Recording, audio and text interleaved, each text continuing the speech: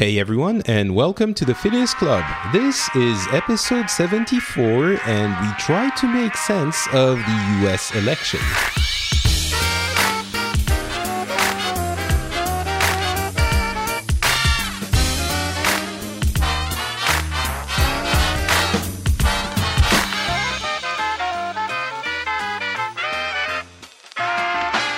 Hello everyone, and welcome back to the Phileas Club. My name is Patrick Beja, and this is a show where we get people from different countries and parts of the world, and we try and discuss the news from the past month or so.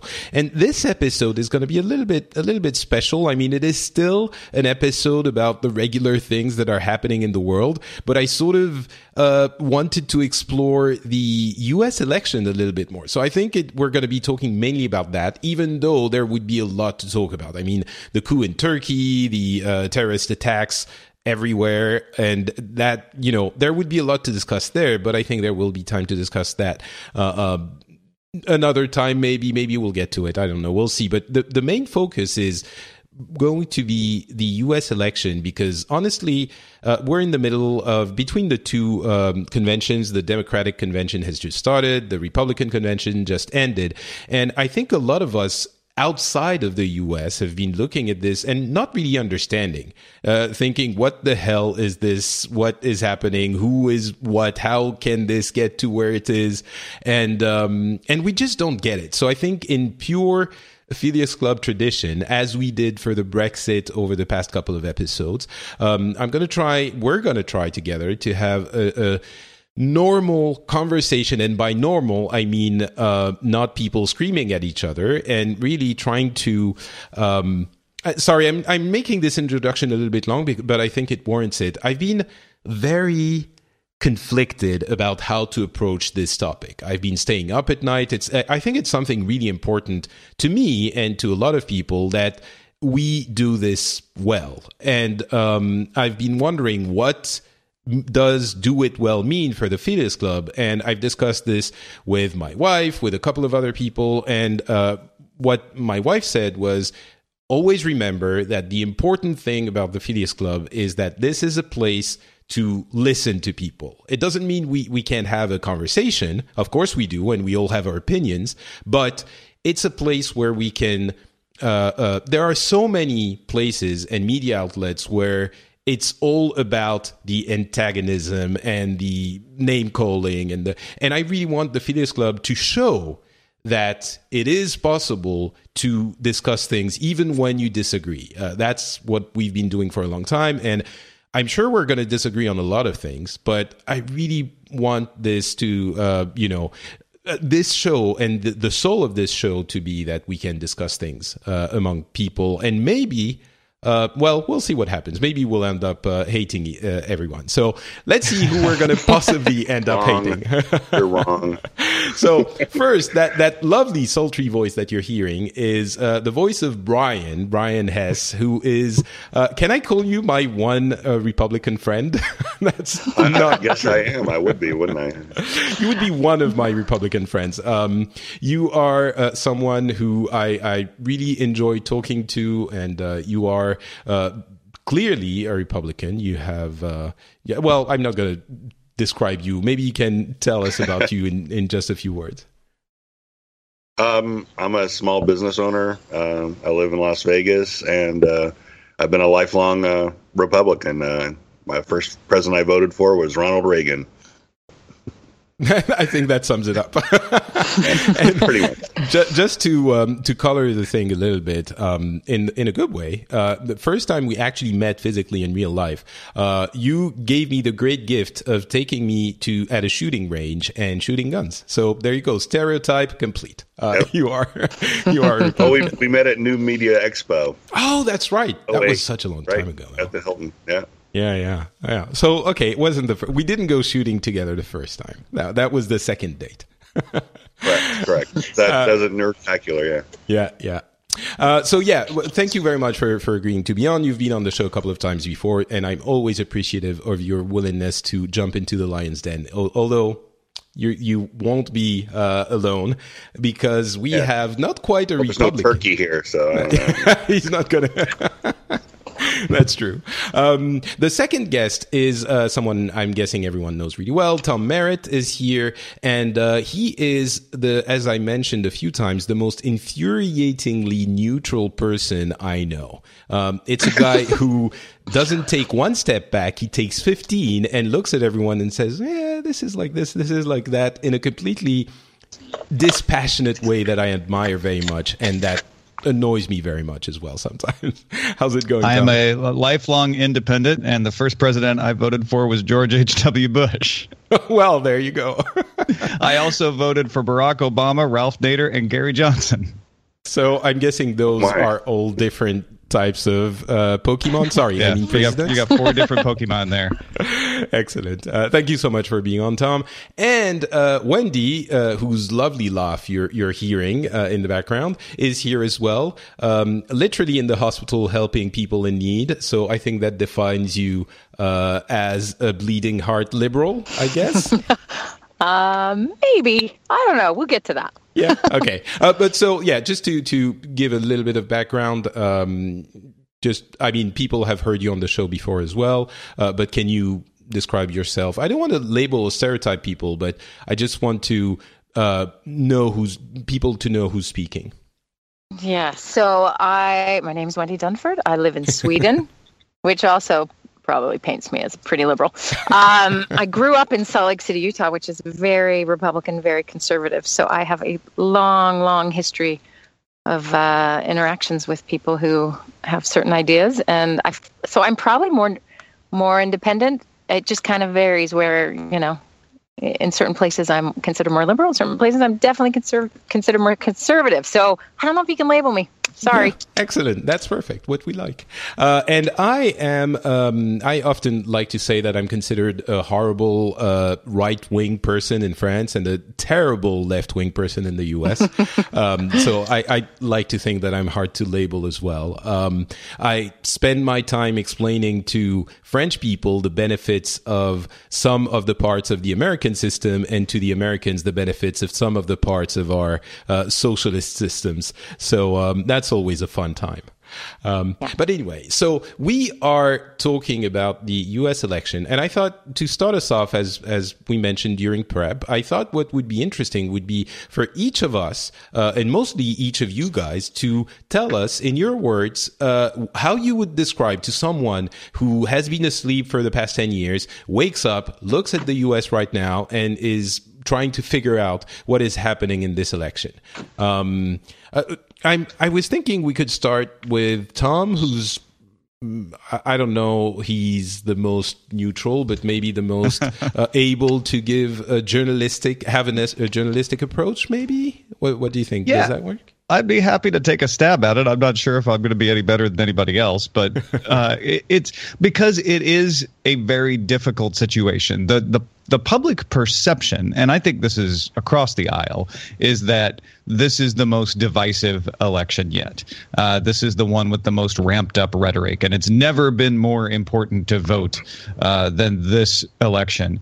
And I'm not sure that's as true as people think. It is definitely a divisive election. I'm not going to paint it without that picture. You can go all the way back to 1976, though, and say, well, Richard Nixon was the most criminal president ever, and the Republicans are corrupt, and we need to stop that. And you have a lot of the same rhetoric. And what happens over time is when Richard Nixon passes away in the 90s, he is then remembered as a statesman, and yes, he made mistakes. So the memories fade and people mellow, and people who were calling George W. Bush criminal, people who are calling Barack Obama criminal, mellow over time as those people leave. And so it's hard to tell what actually is more divisive this time around and what is just a logical extension of that ramping up of rhetoric. And I think what muddies the waters is the fact that Donald Trump came in as an outsider and won the Republican nomination over the objections of many Republican establishment people. And you have internal conflict, certainly not for the first time. You can go back, look at George Wallace in the 1960s and see very similar reactions. If not for the first time, a major political party has nominated somebody that the establishment didn't want. And he is someone who is ramped up that game that I think started with Buchanan back in the late 80s of I'm going to say things that are not normally acceptable out loud because it fires up people who are tired of hearing prevarications and prepackaged sound bites. And those things are extremely controversial. So you've got somebody the establishment doesn't like. You've got somebody who says things that many people consider racist and horrible. And then on the other side, you have an establishment politician in Hillary Clinton, who many people consider criminal. For just a second.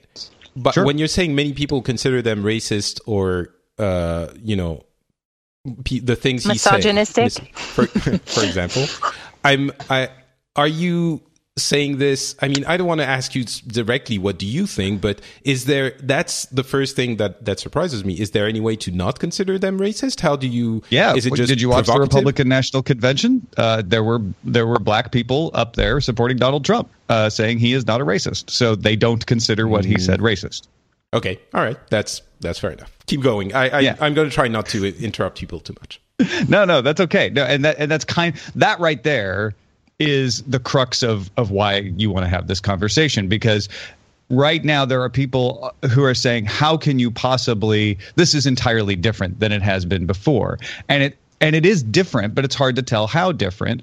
Part of the reason, if I had to guess, why we're having this and why we had Bernie Sanders supporters who are not wanting to support Hillary, who think Hillary Clinton is crooked and shouting down speakers at the Democratic National Convention, is because the establishments have comfortably excluded people who don't believe in them in both parties. They have consolidated the parties so that outside voices are not heard. Bernie Sanders was a socialist in Vermont, but he had to join the Democratic Party to even have a chance to run for president. And so I think this is very similar to what happened in the Brexit vote. People who are tired of not being listened to and tired of not having their opinions count got angry and are starting to vote for people on the edges because they feel like they at least say things that are unexpected and give voice to part of their opinions that were never heard before. All right, I think that's a good description. Brian, do you want to go second? Sure. Yeah, I agree with Tom on a lot of things. It was actually 72 with Nixon McGovern. People thought Nixon was the devil incarnate at the time. So there's a bit of a context and perceptions of elections that we're looking at our time now and thinking that, it's so terrible. And it's like, well, not so much. We just don't have, people don't have short memories and don't take it into context what's going on. I agree with Tom with the parties. With Clinton, it was pretty much rigged for her to get the nomination.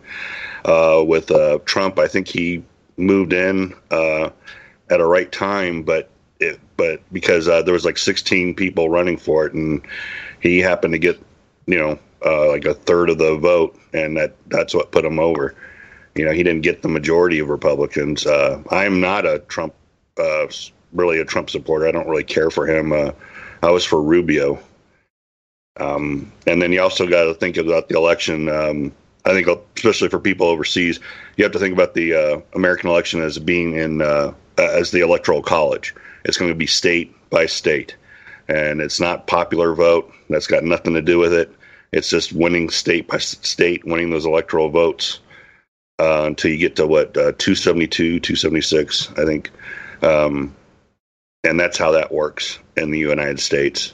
And that's how, like I said, that's how the candidates get. And it's such a long process, too. I think that's another thing that especially people from overseas look at it. And it's like, the election cycle has been running since the last election cycle, basically. It just really ramped up in the last year, So these are just all long-term things that, because everybody's been looking at Clinton.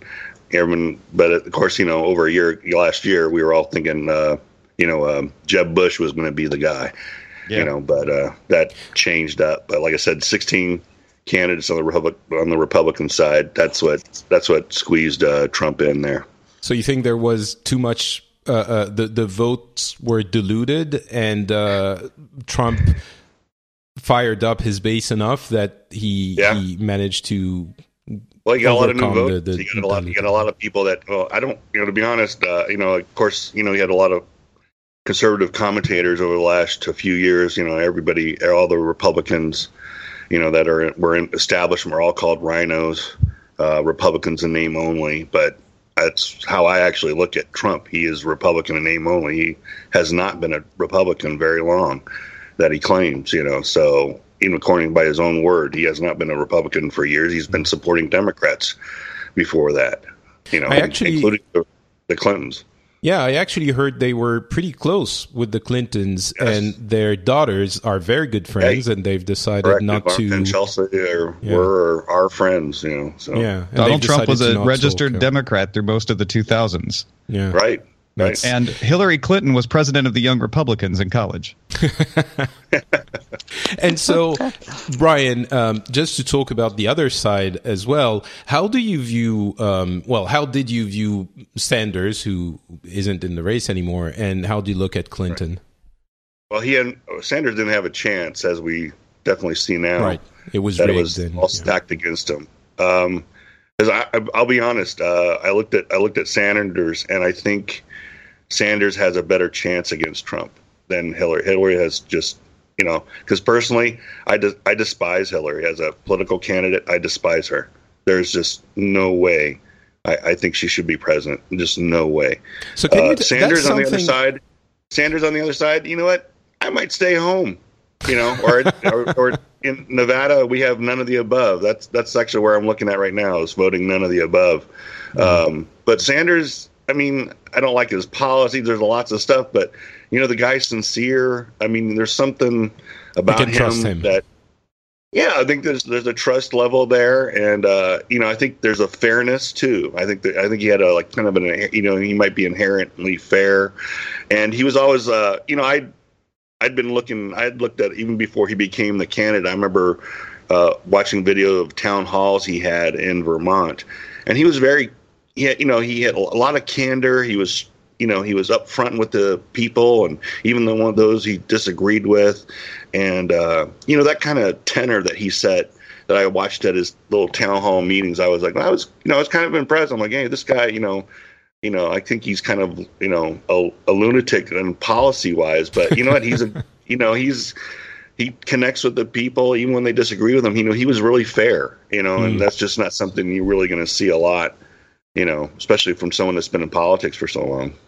And so, just to finish up, the condemnation of Clinton, and I don't know her enough to make any serious judgment of her, but the condemnation of Clinton has been pretty strong from a lot of people that I talk to casually, and that's something, I mean, to me, I sort of understand her as a career politician, but the vibe I get from a lot of people is that she's definitely a really bad choice. What you were saying, basically, you would never want to see her in the White House. Can you tell us in a few words why you think she's so bad?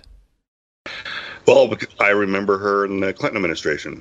Seems to be a lot of people don't remember certain things. You had Travelgate. You had 400 FBI files were in her office of Republicans. She had them she got them from the FBI and used those as it created an enemies list per se. And then I got to say another thing with her recent the FBI investigation thing. Huh? The recent FBI thing? Investigation on the classified emails. Personally, when I was in the Army, I was in intelligence. I had a top secret clearance. I know exactly how classified material is supposed to be handled. I did it, I did it for years. When I was in the Army, I worked with classified top secret material, and everything she did was completely legal. I would have been someone in my position. I would have been sent to Fort Leavenworth, which is the big maximum security military prison. I would have making big rocks into little ones, because everything you sign when you do it is like 10 years, $10,000, 10 years, $10,000. It's in 10 years in prison. So. She totally got away with that. That was just ridiculous in my opinion. But like I said, but for me, I remember the Clinton administration. I remember the enemies list. I remember, it's like, and then the pardons at the end of the people, the problems with Haiti. But doesn't again, I don't know enough of it, maybe, but doesn't that happen with, and it's terrible to say, but isn't that the same with every politician almost? They all have skeletons and they all have things that you can whip up into something unacceptable? Well, I agree, but this was like with Hillary, just like I said, with the recent classified emails, those are multiple felonies. Every violation is a felony. I mean, just every little word that, it's just, right. It's just kind of like, oh, it's just a mistake. And, and even still, even though the FBI director set up a good case against her and then didn't do it, her and her campaign still deny that they did any, we weren't careless. I'm like, come on. Yeah, I think that's, I mean, to be fair, I have to admit that this is pretty hard to swallow. I mean, not as someone in the, intelligence community, just as someone who knows about tech, that kind of thing is really hard to accept, that she would not use a secure, device for her handling her documents. But it just seems like common sense, doesn't it? I mean. Yeah. And it's the kind of thing that you get incredibly angry at people for doing. It's like choosing a simple password and you're like, why would you? Anyway. Right. All right. Thank you, Brian. Let's finish up with Wendy and your description of how the campaign has been going and all of this. Yeah. So I should probably clarify. I'm a psychotherapist. And so I'm going to spend a lot of my effort today on a lot of the social psychology behind all of this, because I think it's very relevant and explains a lot of that stuff that feels so unexplainable. Like what is happening? There's a lot of stuff to explain that. But how I see things at this point is I agree that we have, blind hindsight a little bit. We think all politicians up to this point were nice. There was violence at George Wallace's, most of his rallies. There's been a lot of really bad behavior by a lot of people over a period of time. And I think we forget, which is sort of a natural thing to do when you remember your life or the video games you played as a kid or the TV shows that were on when you were a kid. Those seem like the best, or some, your frame of reference really plays into how you view certain things, right? Okay. But I do think there's two things that have been happening in the last 20, 30 years that have led us to this moment. And the first is corporatism, that Democrats have moved further and further away from labor unions and sort of protecting the working class, and that's that ideal that sort of was inherent in Democrats. As that, they have moved more towards corporate, and the Republicans have done the same. What happens is there's no real difference between the two parties this way. They're all it all feels sort of like they're in the pockets of somebody rich. And so that's why you have the rise of the populist. Brian just described Bernie Sanders. I lived in Vermont when Bernie was there, and I thought there was a very similar, like you described. There's like, this guy's real, and he's like us. He's kind of human. Maybe his ideas are a little crazy. I had a crazy uncle vibe when I was there. Like, guy's a crazy uncle. But he speaks to this populist sentiment that has sort of gotten ignored by the Democrats in particular. Yeah, his sincerity is really genuine. Right, absolutely. And that's the thing. remember the George Bush, or George W. Bush, I want to have a beer with that guy. That sentiment of like, I want a guy who's smarter than me, I want a guy like me, is a section of the population that has sort of gotten left behind when this populism has died, and corporatism and big money and big everything, has sort of gets all the time, right? So Donald Trump similarly has a populist message. So I really have been racking my brain, like, what is so appealing about him to certain segments of the population, and why then will he potentially win if he does? And I think some of it is this, that, Hillary Clinton is a politician. She will speak as a politician. She will always do the things that feel like what a politician will do. Even when she makes mistakes, she will cover them up like a politician. And that's what everyone's kind of sick of. And this populist, genuine stuff, even though Donald Trump sounds like a crazy, crazy person, we think it's authentic, because I think he authentically is crazy. And so he's just saying the stuff that's coming out of his mouth, right? But that has that populist flair that people crave, okay? That's the one trend. The second trend is that the distrust of previously established sources of information. So you can start with the conservative side. Distrust of Hollywood. They're all a bunch of liberals. Distrust of science or higher education. As higher education has become more and more liberal, there's more and more distrust of that's of the science. most mind-blowing thing to me. The level of distrust of science, and actually what we've talked about, a lot of what we're talking about now is reminiscent of the Brexit conversation, with that, this idea that facts don't really matter and we're sick of the experts. And that is very strange to me. Right. And I think I have a... Sorry, Brian, you wanted to add something? I just said I disagree with that.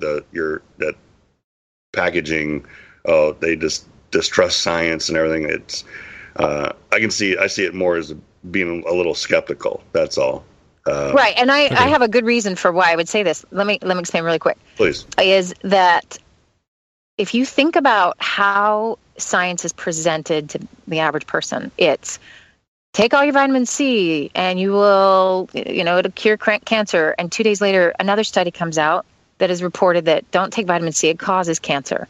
So what you have is through, and we'll get to media in a second, what you have is the summary of a new study comes out, not the whole body of the work, not the analysis, not the bigger picture. You get one study that sounds sexy and it gets reported immediately out of context. And 2 weeks later, something will be different. How does anyone not have whiplash and stop believing the things that are coming across? So skepticism's maybe a better word, but there are absolutely people who just really are distrusting certain sources that used to be trusted. That's my point. So media and news is another one, and government is a big one for Republicans. Democrats have their own version of this, right? So this isn't just half the population. Anti-vaxxers, yeah. Yeah, anti-vaxxers, food. Yeah, exactly. Food's not safe, and big business, right? So what you have the anti-vaxxers are Democrats? Largely, yeah. Often, yeah. Really? Oh, yeah. Yes. So just to be clear, science, those are the people irony. who think that vaccination causes autism. Correct.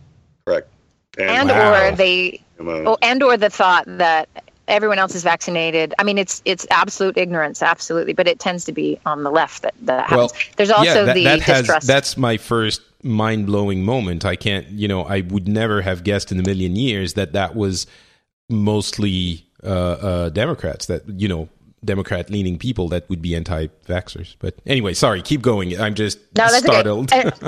And then the Democrats also have, distrust of big business. They tend to trust government more and big business less, and then Republicans are kind of vice versa. So here you have Trump, who is a businessman with a populist message. The man has zero experience as a political leader, has never been elected, has never run for anything. He is the guy that summarizes these two movements over the last so long, and I feel like it's the tipping point, which is why he is where he is, and why Hillary is where she is at the moment. Maybe has a different analysis, but maybe it's connected. But I think that explains Trump to me anyway. All right, so I'm gonna take a stab at it from the outside perspective, and I watched from afar a lot of the Trump things, but it was really in sound bites, and I don't think it was a fair assessment of, because he looks funny, he makes funny faces, and he's easy to make fun of. So that when you look at it without properly looking into it, it's easy to caricature him. And I ended up watching a little bit more of what he says, and the big thing. So maybe that's not enough, but I watched the entirety of the RNC acceptance speech. You poor thing. But actually, it was a little bit painful. But I think it's important to actually, and I'm sure that a lot of people on both sides vote on sound bites and tiny things and hatred of the other side. But the RNC acceptance speech was, for me, it sort of made me understand something that I had never seen before. Before, I thought he's a weird, strange, clown person that I don't understand how he can get there. After the speech and during the speech, I realized that he is a typical far-right demagogue that we have. It's easy to make fun of him, but we have those people in Europe, and I'm sure everywhere, but we have those people in Europe. We have Le Pen, father in France. His daughter is a little bit more mellow, although still far right.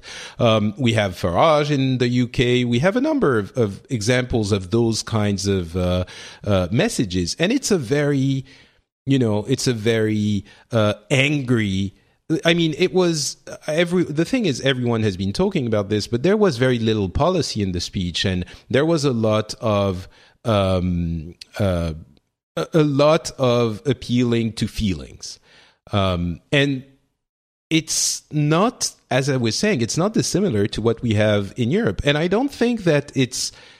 Some people, if you ask about the Front National, which is Le Pen's party in France, some people would say, "Oh, if that." Marine Le Pen got elected, or even, let's say, her father got elected, it would be the end of the country. And I strongly disagree with those people. I think it would be really bad.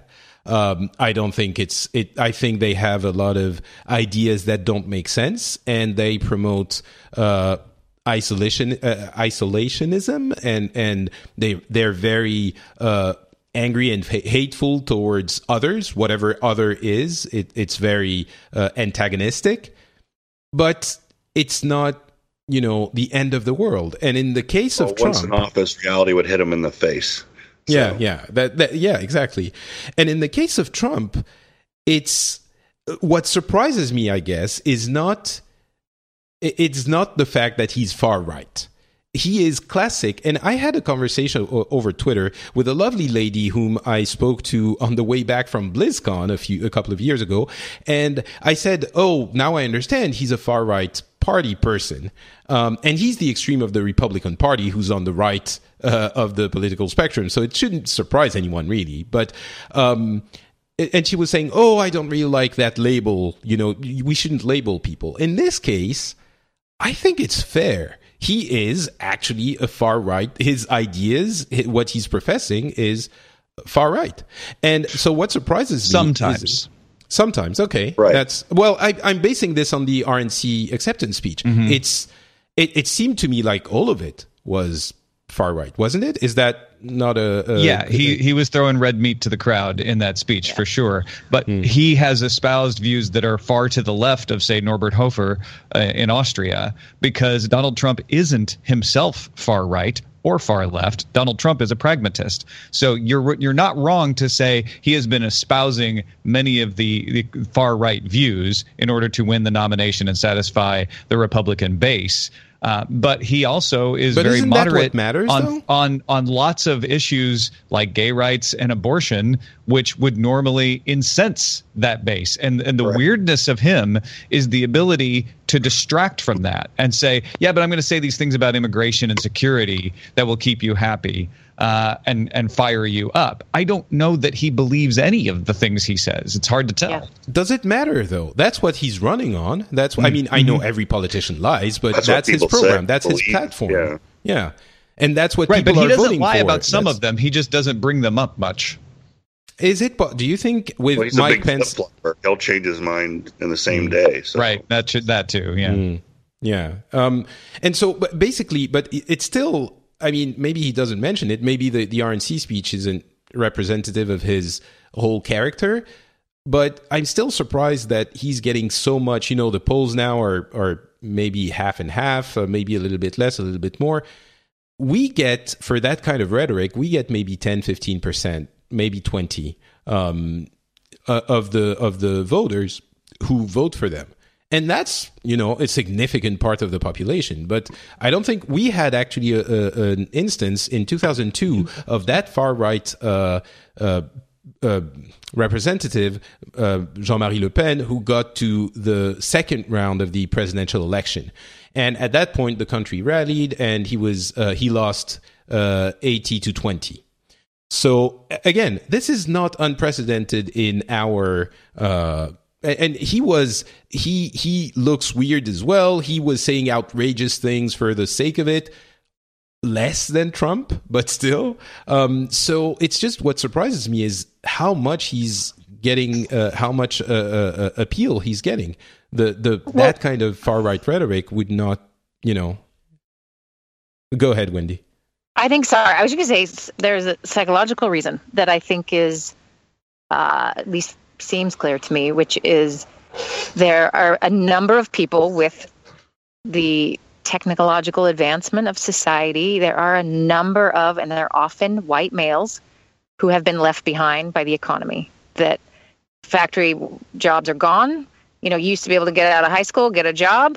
That is not a lifelong paying with a pension. Those don't exist like they did anymore. So you've got a number of underskilled, undereducated workers who hear this message and think, you're right, my life isn't great.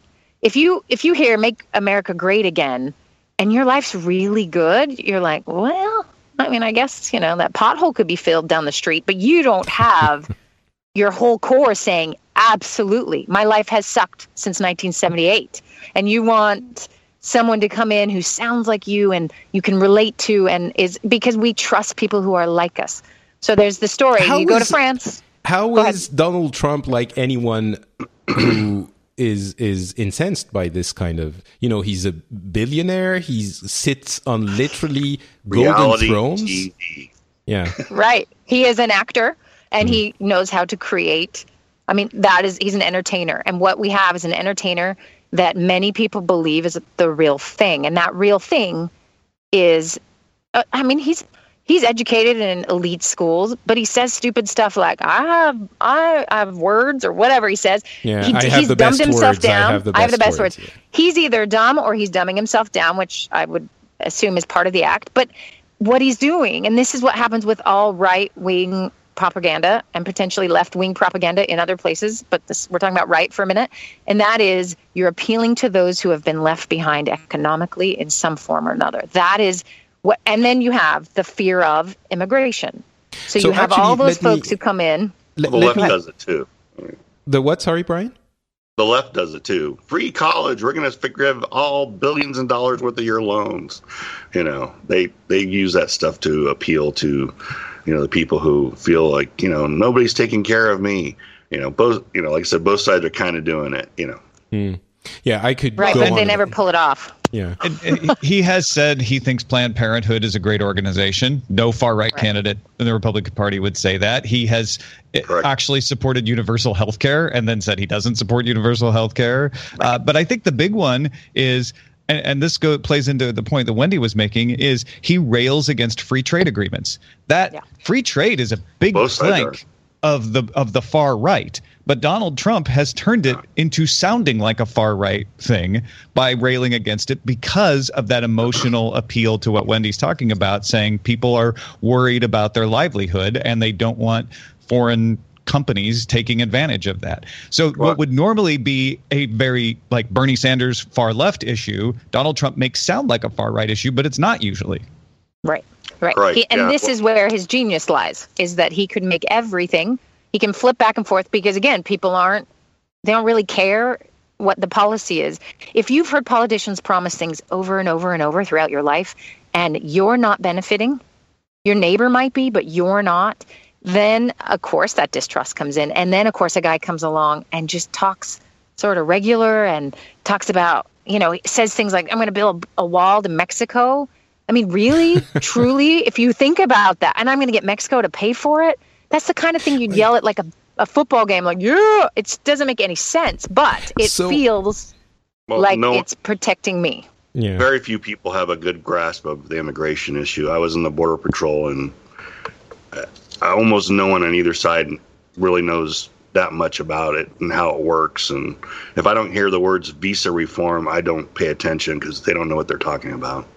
Right. So what do you think of that? Because, again, I don't want to obviously we spend more time on Trump than we do on Clinton. And if we want to talk more about Clinton, we can. But it's just that the most incomprehensible thing, Clinton, we understand, she's the establishment. She's what we've known forever. And people are tired of it. That's an easy description, right? She swung left, though. I mean, she has gone to left. She's against free trade now, even though her husband passed NAFTA, even though she helped, put together the TPP free trade agreement. And I think the TPP recently, I think that's part of the distrust is the way the Obama administration was so secretive about the TPP agreement.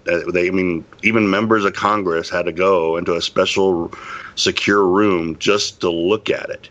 It was kept that much under wraps. So, but we all hate the TPP. I thought you guys wanted it, and now I don't understand who wants it. I think it's a good thing. I'm a free trade. Like I said, I'm a Republican. I think free trade overall is a good thing. I think more free trade, the better. The more we're interconnected with other countries and things like that, I think it's better off for everybody, and definitely in the long run. I'm with you on that. My problem with the TPP is that it puts in more restrictions, things like restrictions on pharmaceuticals, restrictions on copyright that are in opposition of free trade.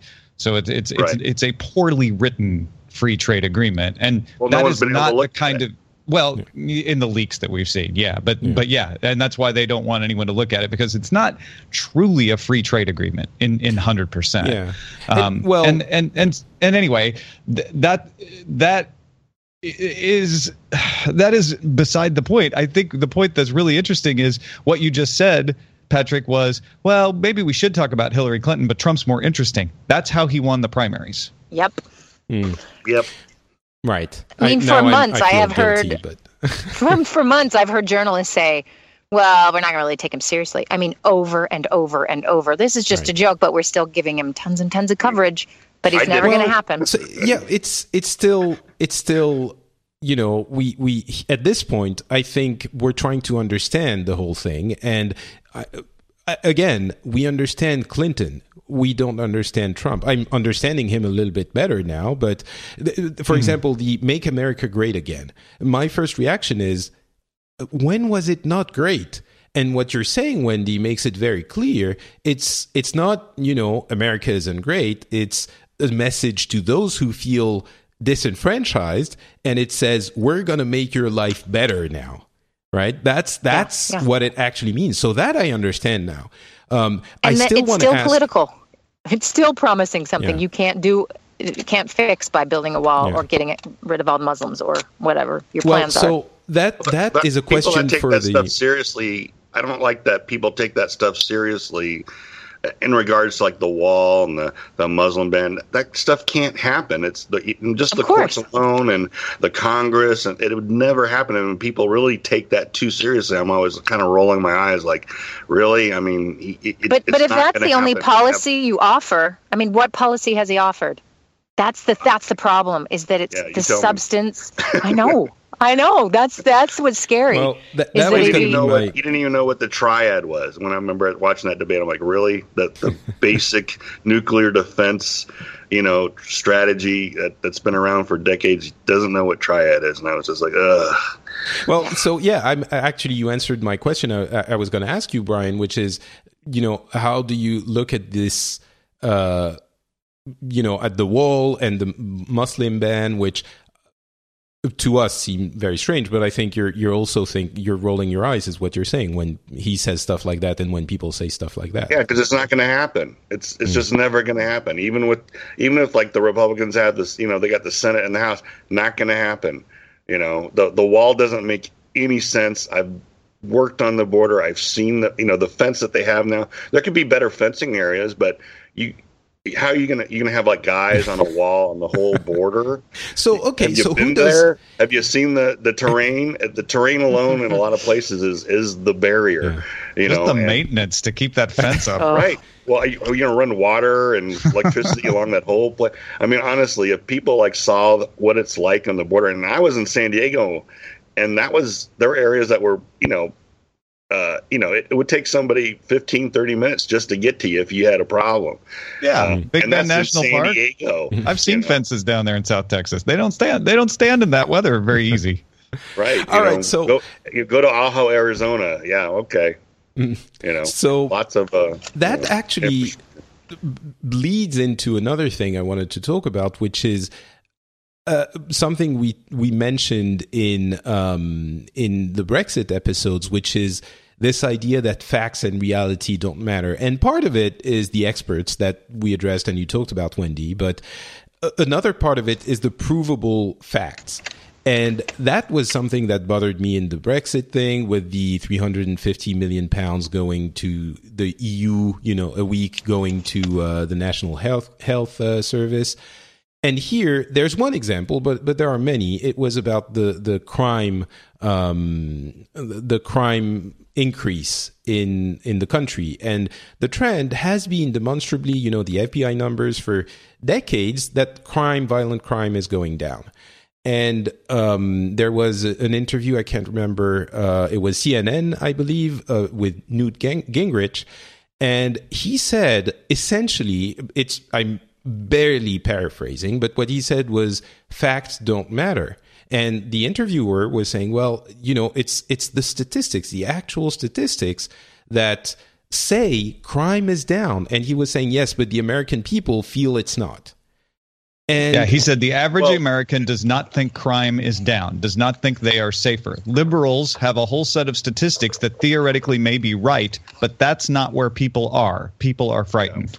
Well, the statistics this year, the Wall Street Journal just had an article came out today that in the 15 largest cities, crime is up this year in the 15 largest cities in the United States. So, I mean, the FBI statistics, that's all true up until recently.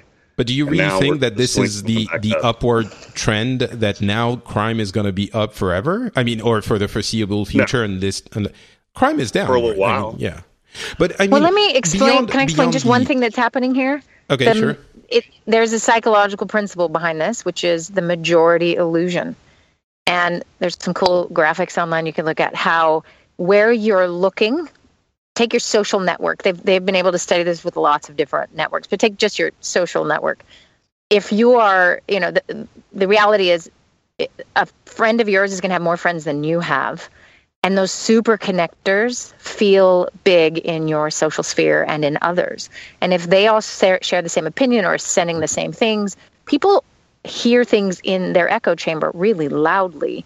And the impact is that it feels like it's the majority. So this works with a lot of things. Like, you wonder how Trump can go from sort of, the biker gangs and the disillusioned and all these groups that support him, and suddenly he's got almost half the country willing to vote for him.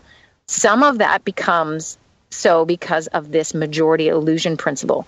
And I think that's true of crime. I think it can be true of lots of different things. When you've been robbed, you are convinced crime is going up. If your neighbor's been robbed, you're convinced it's going up. If you don't know a single person who's been robbed and you don't watch TV, you would think it's a really safe place. But TV has become the neighbor. Yeah. The news is the neighbor. And so the feeling, there's a reason this. So whether statistics show it or not, you guys are right. If you feel it, it's real. And that's what the people in your circle. That's what Gingrich was saying, I guess. Well, I actually think that crime is underreported. I know in my community, I have a security company. But if you call the non-emergency number for the police, you are on hold for 20 to 30 minutes before you get to even talk to somebody. And most people will just hang up. So, and I've seen cops too that I've dealt with, and they downgrade the crime, or they just won't take a report. And you think that wasn't the case before? Not, but I think it has to do more with manning. That they're, like in my community, the amount of police per 100,000 has gone down. The previous sheriff didn't hire anybody. Spent money on other things. It's just kind of one of those things. I think that contribute. Like I said, on my ground level that I see it. Like I said, I think the police in my community aren't doing the job they could do. And so, like I said, downgrading crimes and stuff. So I guess the way I was going to approach this is, all right, there are these feelings that are incredibly important to the way you're going to go vote, but there are also facts that you can look up and rely on. And another issue is basically what you were saying, Wendy, which is TV does propagate a lot of, feelings. It's been the case for a long time, but as we all know, reporting that nothing's happening is not really sexy. So systemically, you're only hearing about the bad things, like even the terrorism, which I'm guessing is going to be a controversial thing that I say.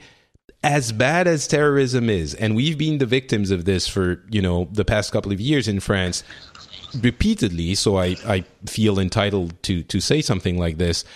As bad as it is, and it is bad, it's not, it doesn't warrant, I think, transforming our state in a police state, which is what is happening now in France to an extent. That could be a whole other discussion. But basically what I'm trying to say is, if you look at this all the time, there would be other things that are more urgent to focus on. But if you hear about this all the time on TV, and it's anything people are talking about because it's sexy and it does bring the ratings. I mean, everyone knows about this.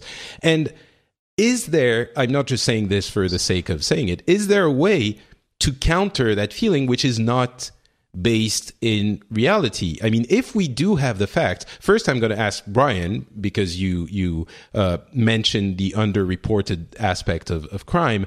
But if we do have facts, and we present it to the people, do you think that's valid, or would you doubt the facts as well? Or the numbers or the studies? And I mean, it's just, I'm a kind of both minds. Like I said, I see it with the ground level, but I mean, crime isn't as bad as it was like in the 70s. I mean, it was really terrible. Las Vegas in the United States back then was was number 2 in crime, and for a long time. It was bad. But I think today, especially with the news cycles and things like just today in France, that a priest was beheaded, by some guys, and some nuns assaulted. I mean, that's a big headline that percolates in, I think, a little bit more, things like that, and I'm not trying to diminish the importance of all of this. Obviously, it's incredibly important. Sure.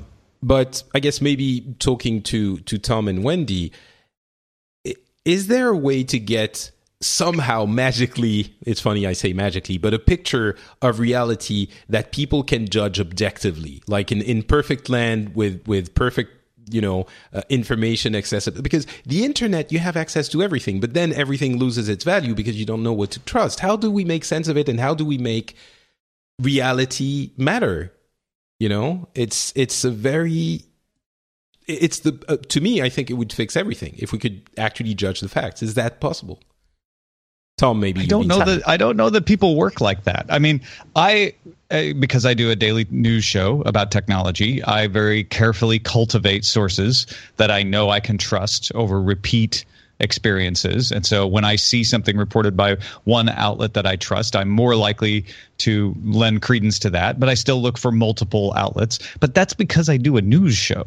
The average person just wants to read a few things. And a lot of times they just want to read a headline. And then they pass that headline along. And very good friends who are very smart, and some of them brothers of people on this show, have done that to me, where they pass a headline along and say, what about this? And I say, well, wait, hold on. If you look at the source and you read this, you'll see that the headline is like, all right, fine. And that's normal. That's what people do. So getting the facts is a skill, right? And then on top of that, add into that people don't care about the facts. They are looking for facts that bolster how they feel. And I think that's one of the things Donald Trump has been brilliant about, is he says things that will incite the people who don't like him already to then insult him, which then makes the people who want to like him move further towards him to defend him against these people who don't understand because they're taking something out of context. Well, that's a doomsday scenario. The facts don't matter. People don't care about them. And I agree that, if I'm being completely honest, which I really try to do on this show, maybe not so much everywhere else, but I have a tendency to look at the headlines and maybe read the article later, unless it's for something serious. Like if I have to report the news on tech I do that too sometimes. So I'm being somewhat hypocritical here. Tom is right. It's human nature. All of this exists because of the way our brains work and don't work, sadly. So, all one right. death is a tragedy, a million a statistic. It's yeah, that's true. Our minds have a hard time contemplating the bigger numbers, the bigger picture sometimes. Which I'm going to throw in one annoying thing I love to say out loud. And yes, my brother, I wouldn't trust him as far as to throw a stick about news. But because, no. Anyway, is this, we can hear about some tragic thing that affects this many people. But when you're eye to eye with a real person, that is one of those statistics, it changes everything. And there's a reason. Proximity to reality. Actually, and you'll know this if you've ever been in a place where there's a disaster or there's an attack of some sort, or there's the community bonding and building that occurs is phenomenal. And Brian, and Tom can probably speak to this as well. When after 9/11, there was not a person in America that was not your brother or sister for a few months. But that isn't the normal mainstay of human psychology. And so when these things happen, we super bond. We're really good in groups in those moments. But when there's not so much going on, we split into our tribes like we have forever, and we wear our team colors and we hate the other team. And, we do various things that make this kind of acidity, that's not even a word, acidity. The pain between us exist. And so that's what you're going to get. I think it's a tricky thing to fix because it's within each of us. Wow. Okay. And I have the belief. This is just a belief. It doesn't have as much evidence behind it as I would like. That one of the reasons we're seeing these movements in Brexit, in Austria, Marine Le Pen, and here in the United States with Bernie and Donald Trump, is because people have been pushed out of the process. They don't feel, and again, it's perception, maybe, they don't feel like they have an effect on what is happening. And that is typical. Over time, people in power will try to consolidate that power, and they'll try to give a sap. They'll try to make people feel like they have power, but over time people learn that they don't. And we have gotten to the point where people are tired of feeling like their vote counts when it doesn't. Or when they look and they say, well, wait, nothing changed. You said you were going to do this, that didn't happen, and that frustration is coming to a boiling point. And either you increase transparency and you increase participation, or the people in power consolidate and try to move that power farther from the populace, and that's when you get revolutions and wars. Absolutely. And if you look at Congress today, there's not a single person in Congress ever elected in either party, doesn't matter, who is not a millionaire. So you take the majority of the United States who are not millionaires, and they need someone to seem like them. So we pick a billionaire entertainer because he's the most like us. I don't know if we pick Hillary. We don't think she's like us either. That's the reality, is when you have millionaires getting to make decisions for people who are not millionaires, this effect can happen. More Bernie and Rubio are not millionaires. They aren't elected currently, are they? Well, Bernie's the senator. Bernie is, that's right. So is Rubio. Yeah. But he's Vermont, dude. Socialist, I promise. He doesn't need to have any money to be that. I've been there. So is there a way to fix this? Breaking down, a lot of people are saying, but Trump is the outside candidate and he's gonna kick the system, or it's somehow going to have an effect. Will it though? Let's say he does get. I can't believe I'm saying this. I think it's what Tom said about transparency, especially with the Brexit vote. That I think a lot of that, and then polls say that had a lot to do with about control. and that the EU, the bureaucracy in the Brussels, is not as transparent, and all they do is make more rules, and that's how they vacuum cleaners felt. need to be changed. That's how they felt. That's the truth, though, too. No. It is. I mean, it's the truth. That's how they feel, but it's not the truth. That the thing about Europe is that it is an incredibly complex machine.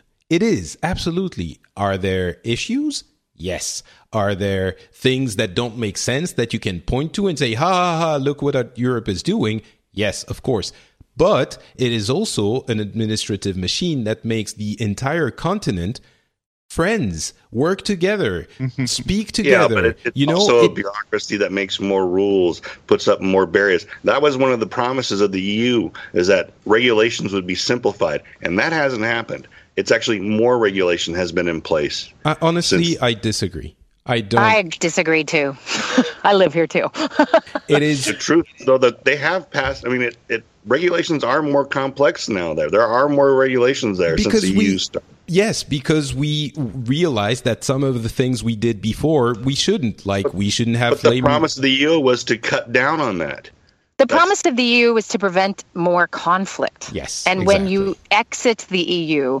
See, the thing with Britain is that when their economy was sucking, the EU sounded awesome. As their economy grew, and they were like, I don't want to be bossed around anymore. That's typical Britain, right? And so, and there are also many underemployed, angry white guys that would vote for Trump potentially as well. I mean, there's a similar vibe of, sorry, I'd throw in white, but there's that hey, life isn't better for me. There's no factory work for those guys either. And the EU represents this free trade, this free movement between countries that they don't feel is benefiting them. Yeah, but I think that's the EU has cut down and they have cut down and increased regulation at the same time, and that's the tricky part to wrap your head around. EU has cut down regulation because you don't have a different regulation in France than you have in Germany, that you have in Netherlands, and it has harmonized things. But at the same time, you're not wrong, Brian, that they have also added regulations for different businesses as they've arisen, and they've come up with new ways of regulating trade within that EU zone. Well, the other thing too, when you're talking about the Brexit vote, I think it's saying it's a white male. Well, there was over 70% voter participation, and 52% of those people voted for the Brexit. And like I said, I'm not for that. I'm more, like I said, I'm free trade. But I think it's just casually dismissing those people's feelings that it's just white people that wanted to get out or didn't. I just think that's a simplification. I think it was just more. I think, like I said, I think it had a lot more to do with the control. That they didn't feel that the EU was responsive enough, and that's on the EU. They needed to make those people feel, they need to be more responsive, to their members. So yeah, no, that I mean, I don't know about responsive. The thing is, another issue is trying to explain complex ideas simply, and I don't know how we manage that, because you were, Brian, yourself, you were saying, well, the immigration thing, they don't even know what they're talking about, and that's because it's not as simple as build a wall. And oh no, obviously, but it's the case. I think it was I say weaponized, but instrumentalized in the discussion about the Brexit. There was a lot of that in any election, right? Sure. It always happens, and how it sort of relates to this idea of, do the facts matter? Can we make them matter somehow? Because talking about facts and talking about a complex situation requires a little bit more time, a little bit more calm conversation, which is very difficult to have. I think we're being pretty good here, but it's very difficult to have in regular political settings. Is it possible to present the complex ideas? I feel that would be the job of the media. I think there should be, all right, the immigration thing. What is the problem? Let's talk to experts. Let's talk to people on the ground. The definitive answer on the immigration issue. Except that doesn't bring in the clicks. Yeah, over the years, I've heard one interview on NPR years ago with two former commissioners of the Immigration and Naturalization Service, and the first thing they were talking about was visa reform. I was like, oh, finally. But that's the only time I've ever heard that. And like I said, yeah, I mean, it's just a much more complex issue. It's much more. And so the thing is, they there goes might another exist. truck taking our jobs. They might exist on some corner of the internet, but people don't care. People don't. Correct.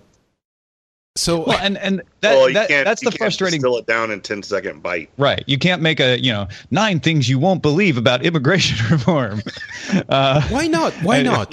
Why can't we do it? I mean, yeah, maybe you can try, but it does. No one has been able to make that work, and lots of people have tried.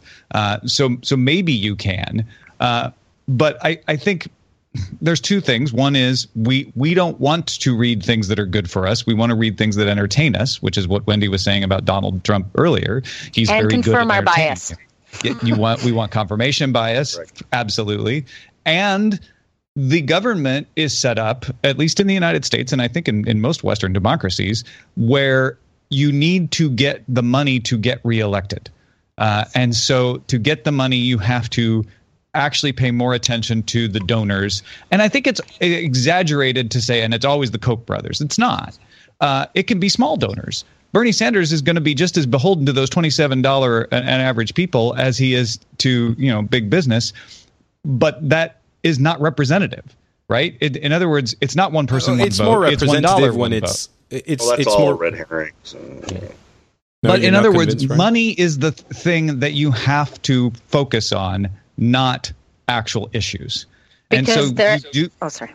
Yeah, no, that's okay. You do whatever will bring in that money, for good or for ill. And we know there has not been a winner of the presidency in how many years that did not have more money in the bank than the other guy. It's been consistent from as long as they've been keeping records. The one with the money wins.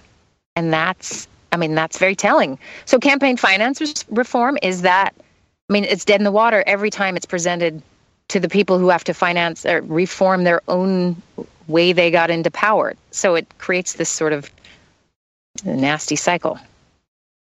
Is it possible that at some point, because in France at least, we have a 2-round presidential election. First round, you have lots of different parties that offer their candidate. Obviously, usually, 90% of the time, the two main parties end up on the second round, and then you have to vote for one of the two.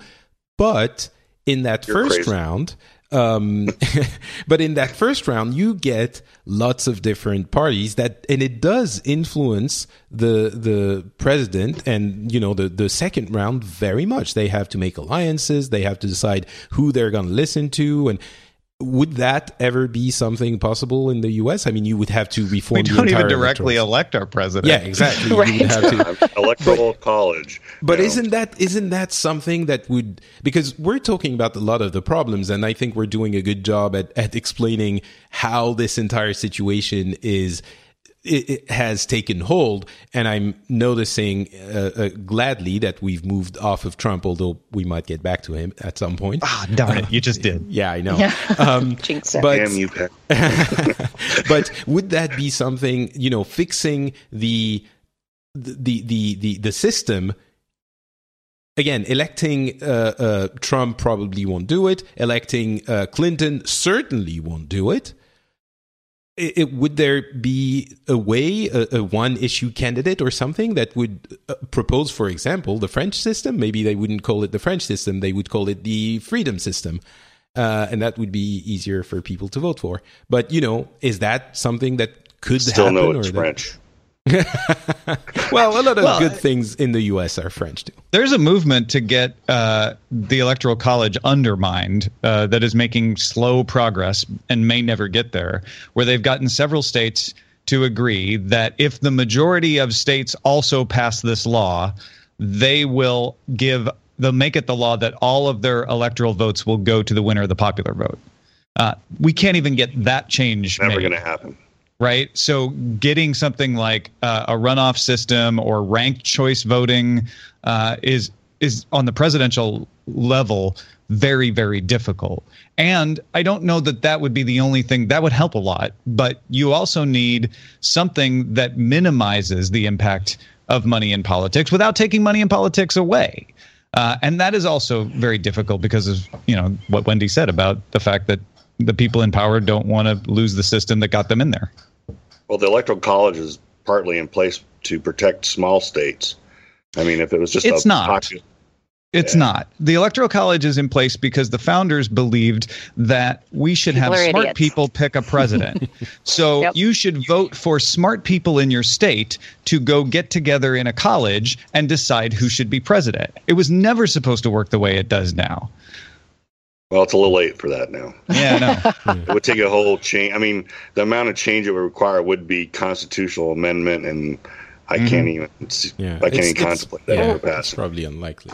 And like Patrick, you said, if you had more parties, what would that do? Well, we've tested that theory with Perot and Nader, and what it does is it splits the vote for one side or the other, and they lose. So The problem there is that you don't have two rounds. If you had two rounds, you would vote for whoever you want who actually represents you more in the first round. And then on the second round, it would be the one for real, but you at least could show the people that you elect who you actually care about. I actually prefer ranked choice, where you have instant runoff, where I say, well, my vote's going to go to this person, but if that person doesn't get the majority, then my vote will go to this next person. But it's the same principle behind it. Why don't you like that, Brian? I'm curious. I don't like that because, like I said, the system we have right now has been in place for over 200 years, and we've done pretty well with it. So I just don't see upsetting the apple cart, just. But don't you agree?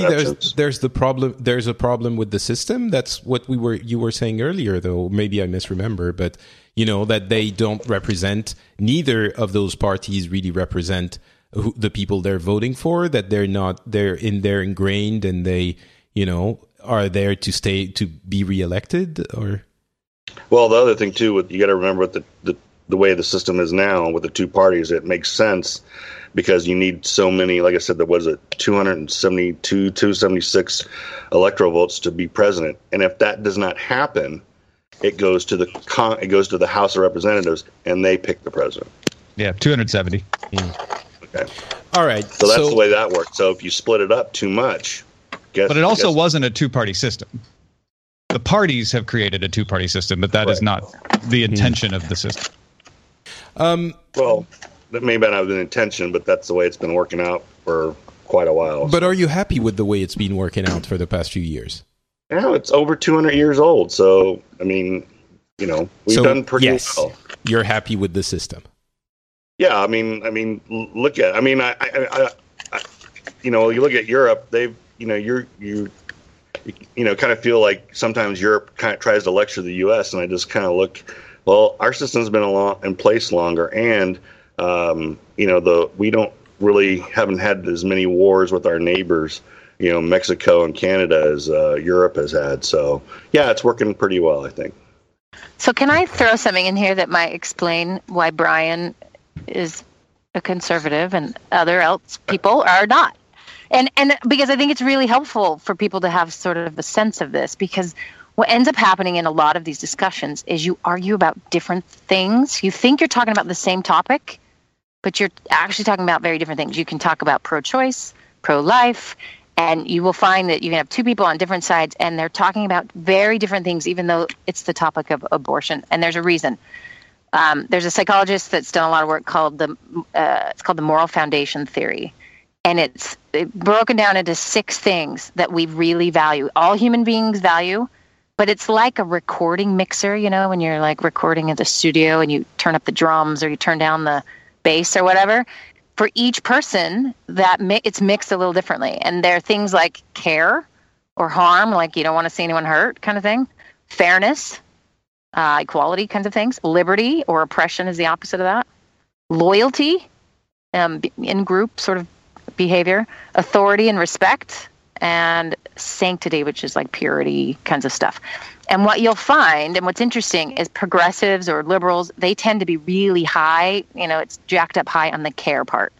So they want things to be fair. They want people to be safe and, have access to healthcare. And they have the sort of these kind of pie in the sky ideas about how everyone should be treated, right?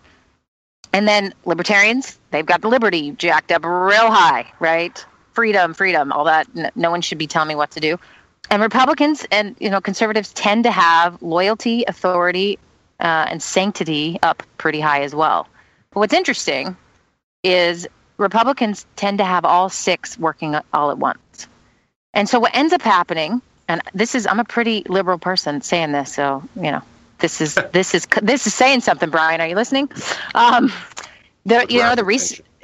research shows that progressives are a little less willing to move on some other things, and conservatives are more willing to. But that loyalty, authority, and sanctity are pretty high, and you can think of those in terms of party loyalty. So sorry to bring it back to Trump, but Trump is maybe not a lot of people who are Republicans, maybe not their choice, but the loyalty to the group, that their party will be in power. They will likely be able to nominate the next two people of the Supreme Court. I mean, that's a big deal for them. So we're going to be loyal to this dude who doesn't represent us. We don't like him. He's not true to our group, but his name is going to help this work. Because Hillary is the opposite. Hillary is a threat to all of those things, right? And so they'll get in line. And, liberals tend not to get in line. They tend to care about other things a little more. So if you think of it in terms of that, we're all human. We're all people. We all care about at least parts of these six things. But sometimes we feel them very differently. Like, let's take sanctity for a minute. Often you have sort of a religious piety or sanctity of the body, or, pro-life would be an example of this on the right. On the left, it would be sanctity or purity of food, or, even the vaccination thing would fit into that category. So here we are, this same feeling, but two different people are going to feel it very differently. And there's a lot of studies coming out really recently that the fear centers of the brain, the amygdala, is bigger in conservative people. And they don't know, did it start big? Or is it that being conservative lends to itself to that? But what they found is when people feel economically secure, they get more liberal. And when they feel fear, they get more conservative. If you think about what that means, conserve energy, keep the 200-year tradition. How dare you touch that? It's worked fine because that's the status quo thing. And the theory behind why we're all like this and why we're so different, and there's so many versions of us, is that it's very primal and very old. And when we wandered around the savannah in our groups, you really need everybody, right? Kumbaya, ready? Let's sing. But you really do. You need everybody, because the ones who care, higher levels of care and avoiding harm, you need that guy, as well as the guy who says, hey, slow down, let's think this through. Let's not waste any resources on that just yet and do what we've always done. So there's this value that everyone brings. The problem is we aren't talking about the same topics half the time. So these conversations tend to go down the toilet. Well, I see the value of it. I'm sorry. Go ahead, okay. Brian, and Tom, you go after. I'm sorry. Well, I think with the 200-year thing, for me, I'm looking at the history, the last 200 years, and the U.S. has been, not the most stable, but has been more stable than most any other country. Like I said, especially if we compare ourselves to Europe, in the last 200 years, Europe was a mess, so yeah, I just don't, like I said, and then we have like great neighbors like Mexico and Canada. Last time we were You're saying Canada don't fix 1812. Don't fix a system that works. If it's not broken, don't. And works. In part, it's just that it's got a good track record.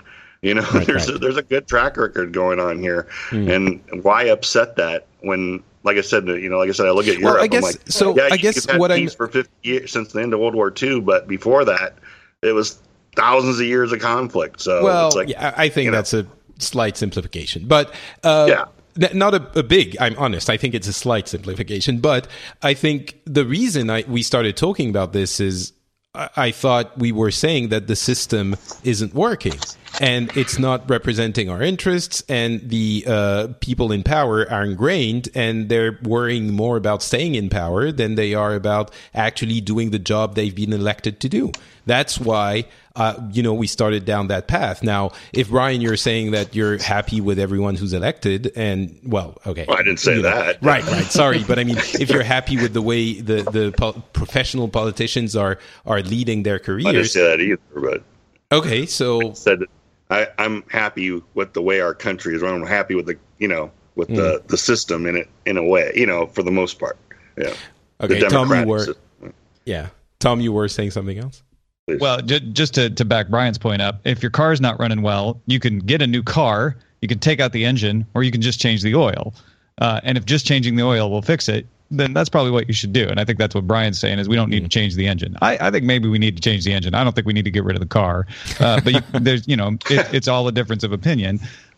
When Wendy was talking, though, I had this revelation just based on what you were saying about how we approach things differently in loyalty versus sanctity and care and anti-authoritarianism. You can see it in the convention protests. When the Republicans unhappy with Trump protested, what did they do? They called for a roll call vote. They said, let's do a very legitimate procedure to express our frustration with this process.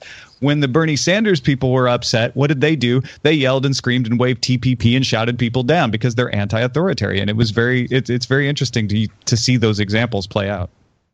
And when you're watching folks, you find the ones that you relate to, and you sort of gravitate to the people who are like you, because that's this tribal part of us, right? We have our favorite sport teams. We have our favorite, when we watch the Olympics. I live in a country where no one's patriotic. Swedes, you ask them, they don't even know what day is their national day. I'm like, it's June 6th. They're like, really? Oh, okay. I mean, they really don't know, and there's a reason. They've never been occupied by anyone else. And so they don't have a day of independence that they get all, Team Sweden about. But twice every 4 years or so, there's there's the European Soccer Championship Cup. That's when they're patriotic. And then during the Olympics. But it doesn't last very long. And you can only get a Swedish T-shirt in the stores for 5 minutes. You got to hurry because they don't feel. So it is culturally irrelevant to them, this thing that is so big for a lot of Americans. So on some ground, you've got a whole world paying attention to this election. And I've talked to Americans who are like, why does everyone else care? Oh, we care because the whole world cares, because America plays a role in this world that can tip some balances and change some things and can be very scary. Well, I have a good friend here. Go ahead. I say you as Americans, you are the de facto leaders of the world. So of course we care. Of course we I was joking on Twitter, not even joking. I was saying on Twitter that this election is probably going to influence our lives, everyone else, more than their own elections for some people. It is completely legitimate for the rest of the world to be interested in the American election. Of course, it's not our place to tell you what to do, but we're very interested. But you care. And yeah, there's something really interesting about that, though, is that we know that presidents, when they're elected, they govern more from the middle than the way they spoke during that election cycle before, when they were running. We also know that they have less power than we think they do. They just do. And so, but this is what's so different about this time. And maybe it's not. Maybe this is how it is every time. But it just feels so much more important because this guy is such a loose cannon. And we're used to feeling like it's just like there's people going to be around him that are normal, not, you don't know. It's a crapshoot. Will there be? I don't think so. That's what's scary. So, okay. Well, I like the way you're bringing it back to... Yes, there will be Mike Pence. Okay. Mike Pence will probably run the country. Which isn't that scary too. But, oh, wow, Brian, you're also not a fan? Really.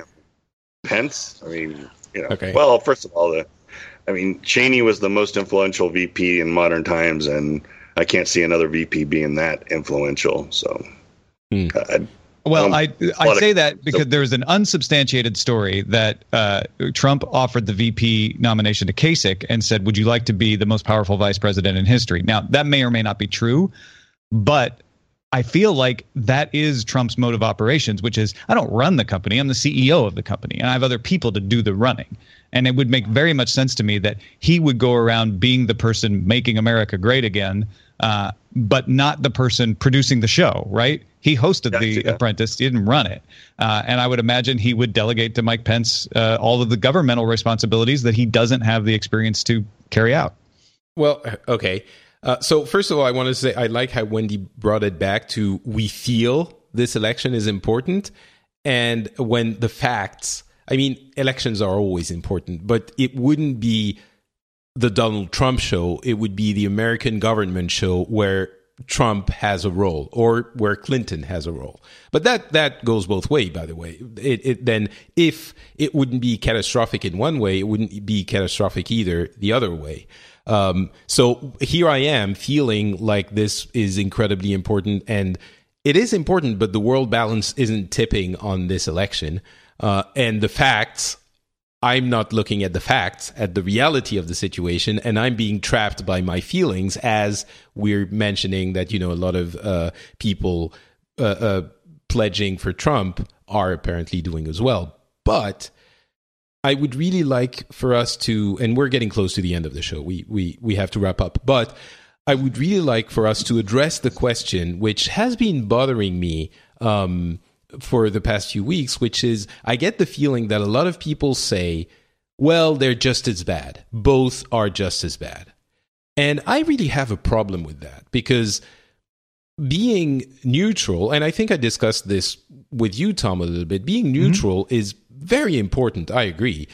But in some situations, there might be one choice which is worse than the other. And I feel like, and maybe that's my perception, but I feel like there's a game happening where the image of Clinton is being inflated into a catastrophic choice in the same way, for the Republicans, in the same way that the liberals are looking at Trump and saying it would be a catastrophic choice. Isn't it true that one of them is worse? Do they have to be just as bad? And I clearly would think that Trump is peddling fear and anger, and he has no policies and all of this. So I think that Trump would be a worse choice, but that's my feeling. But there could be a better and a worse choice. Isn't that the case? Do we have to say they're both just as bad? I don't know. Tom, go. Yeah, we have talked about this before, and it's hard to say. It all depends on which one you like. And it is very difficult to have an objective analysis of which one will be worse when they get in office when you don't know what they will do, who they will surround themselves with, what challenges they will face. I mean, the presidency of George W. Bush was very different because of September 11th than anyone expected it to be. They expected him maybe to be a one-term president that was fairly ineffective, and it turned out that it was an entirely different situation. So if there is a huge challenge, how do you think Trump would approach it? How do you think Hillary Clinton would approach it? We can imagine that. Well, that's what we do for an election. Yeah. And so I don't know that you can objectively say one will be more disastrous than the other. I think it is very telling that is the way the question is being phrased, not just by you, but by many.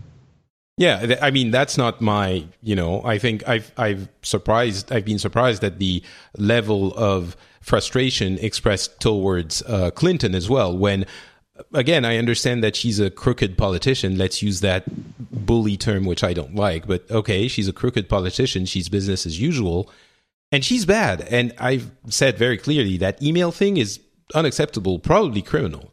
But when I look at the things that Trump is proposing, as I mentioned before, I'm not saying it's the end of the world, but it's the far right, and I don't like the idea of a far right candidate. Period. It's just something that I'm not comfortable with. So, I guess I don't know what I'm trying to say, but I think it's not just. Is it just me? Am I? Is it? okay to have isn't, I mean, maybe that's me in France looking at this, the political climate, and we're a little bit more to the left. So I'm thinking, well, maybe far right is acceptable in other places. But for me, it's kind of like where we draw the line. It's like, no, you can't, institutional racism is not cool and that kind of thing. And so for that's sort of it's all about the line, right? If you're talking particularly about, is he a racist? And if he is, should he be elected? No, absolutely not. Right. That's absolutely true. But a lot of people will say, but he's not a racist. And so that's when it starts to get muddy is, well, I believe this about him, but you don't. And so now we're having a debate over what is the reality of the situation. And that's where the genius of saying something that gets sound bites and is very inflammatory, but then saying some other things in longer form that sound very reasonable doesn't get the press, and yet the base says, yeah, but he doesn't really mean that. I mean, and that's when you hear Muslims come out and support Donald Trump. They say, look, yes, that was an inflammatory thing that he said, but what he really means is X, Y, and Z, and you get all the rationalizations. So that, and then it comes back around to, well, what does he really mean? And that is the one difference, I think, that Donald Trump is to me, is someone who never believes what he says, never says what he means. And yes, most politicians don't. I don't believe that Hillary Clinton believes every single thing she says either. But he has made it very difficult to tell if he believes in anything. Well, just look at what we're talking about. We're not talking about who's better. We're talking about who's worse. No, absolutely. That's been the tenor of the whole thing. And I also think too that Gary Johnson is going to get double digits. That's going to show a lot of people's frustration with the two candidates. But of course we're talking about who's worse. I think in maybe more in this election than in previous elections, this is the big issue. But that is a valid question as well. Do you, for example, Brian, do you think that Trump is a racist? I'm not sure. Also not know? You don't know. I have friends. I was actually just talking to a friend the other day, and he's thoroughly convinced that Trump is racist, and that his and has those connections, and he has not like vehemently, like when David Duke said something, he didn't like come out right away and denounce David Duke, which really is the easiest thing in the world to do. I mean, going against David Duke. For those who don't know, is he the white supremacist, the KKK Yeah, he's a white guy? supremacist, former Grand Dragon of KKK and stuff. And actually, when I worked at a casino, he was like a regular customer, and we used to pick him up at the airport. But we always sent one of our black security guys to come. Awesome. Yeah, we didn't. Yeah, it was kind of funny, Big guy with a gun. Yeah, never said a word. So, and so he didn't denounce him. I guess there's some shenanigans happening. Shenanigans. I mean, political maneuvering there. He was trying to not upset the base, but isn't that kind of doesn't give and get attention? Yeah, but doesn't it give you pause for the guy? Let's say he is playing every card right. He's playing everyone.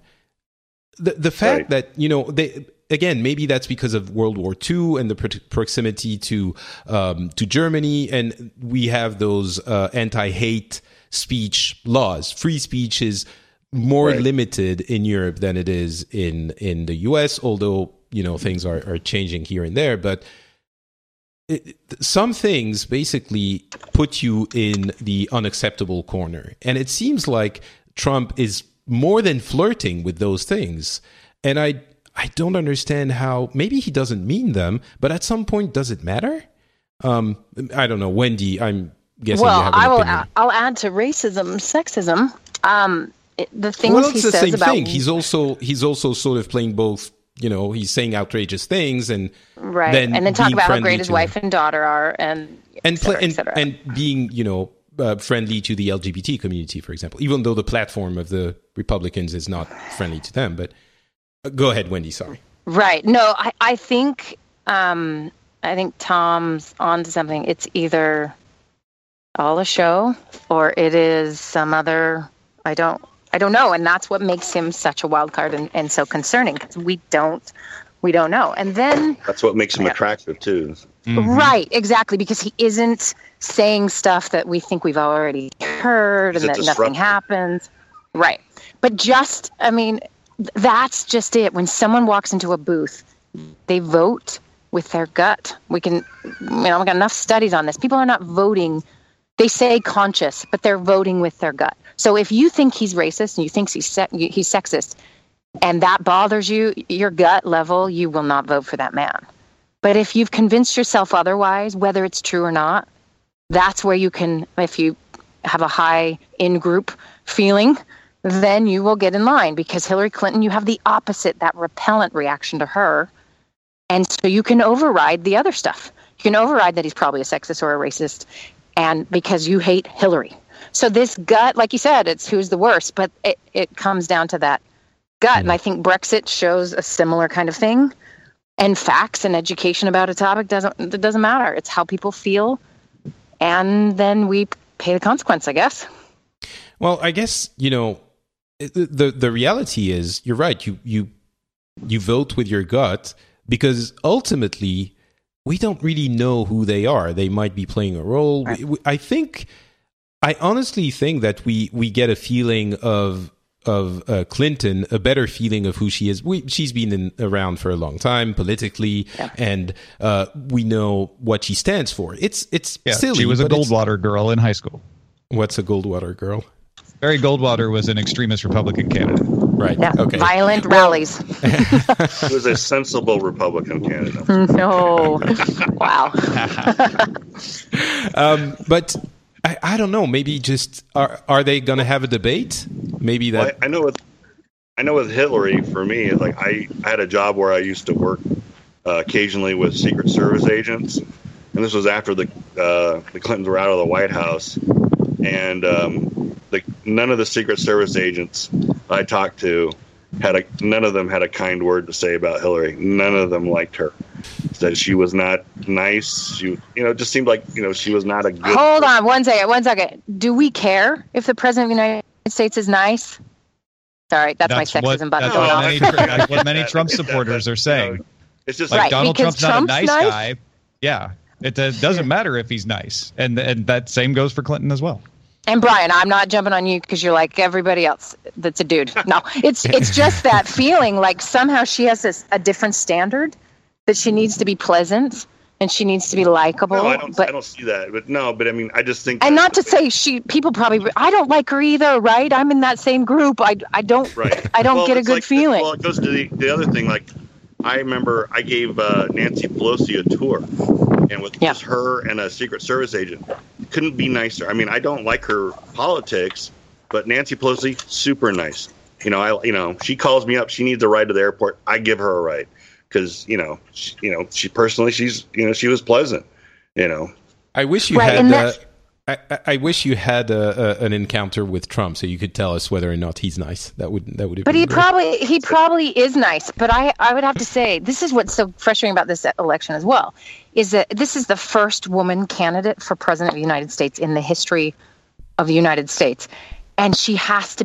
Can I swear? She has to be a bitch, or she wouldn't be here. Like, there is something fundamentally flawed about how men and women, blah blah blah, that has led to this moment where the first woman candidate, no one's going to like, for probably a reason. This is a man's game and a man's world for a long Nancy time. Pelosi is very tough politically, very tough. But that doesn't mean they can't be pleasant in person or be a nice person. I mean, that's the thing. And like I said, that's just the view that I've gotten. Like I said, that's not going to transmit nationally it's the problem it's the problem with words meaning two different things, right? When you say pleasant, you may mean, I think a human being should be decent to another human being and not rude and dismissive.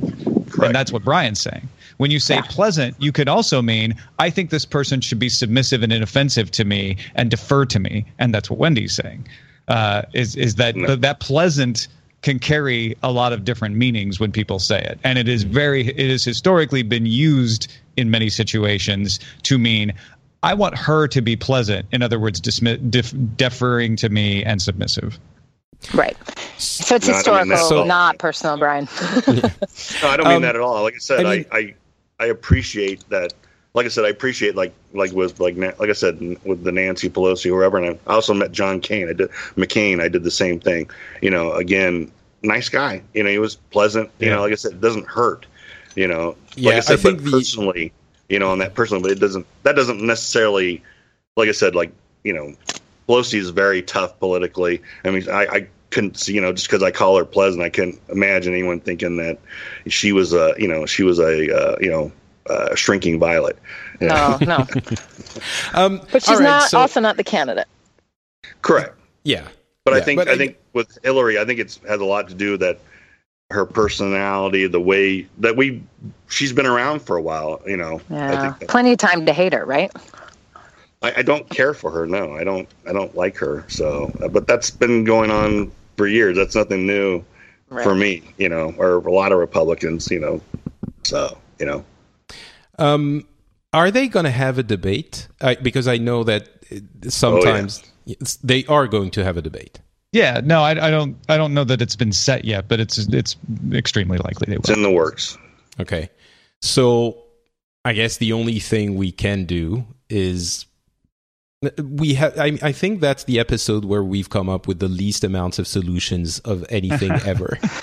It's a tough problem, though. It is. What I would offer is the only thing left to do for you guys, Americans, is to actually watch the debates and make up your mind, real or not real, and then vote with your gut. I guess, you know, if you think that Trump is extreme and, xenophobic, then maybe not vote for him. If you think that that Hillary Clinton is disingenuous and acts irresponsibly, then don't vote for her. But there's nothing else that we can do, is there? Hey, man, there's Gary Johnson and Jill Stein. Yeah, Gary Johnson, double digits. So what would that do, actually? 4%. Wouldn't that just, as we talked about the system, wouldn't that just dilute the vote for the two main candidates? Because it's only one round, unlike our French system, where we have two rounds when we can actually make our voices heard for the independents. If you live in California, where all 55 electoral votes are going to go to Hillary Clinton pretty much no matter what happens, it's easier to throw your vote somewhere else than it is in other states where it's a battleground. Right, but for the states that do matter, my state is a battleground state, Nevada. Yeah. What the third party candidates hope for is to get enough progress to be able to say no one will get 270 electoral votes. It'll go to the Congress, and I can persuade the Congress to put me in office.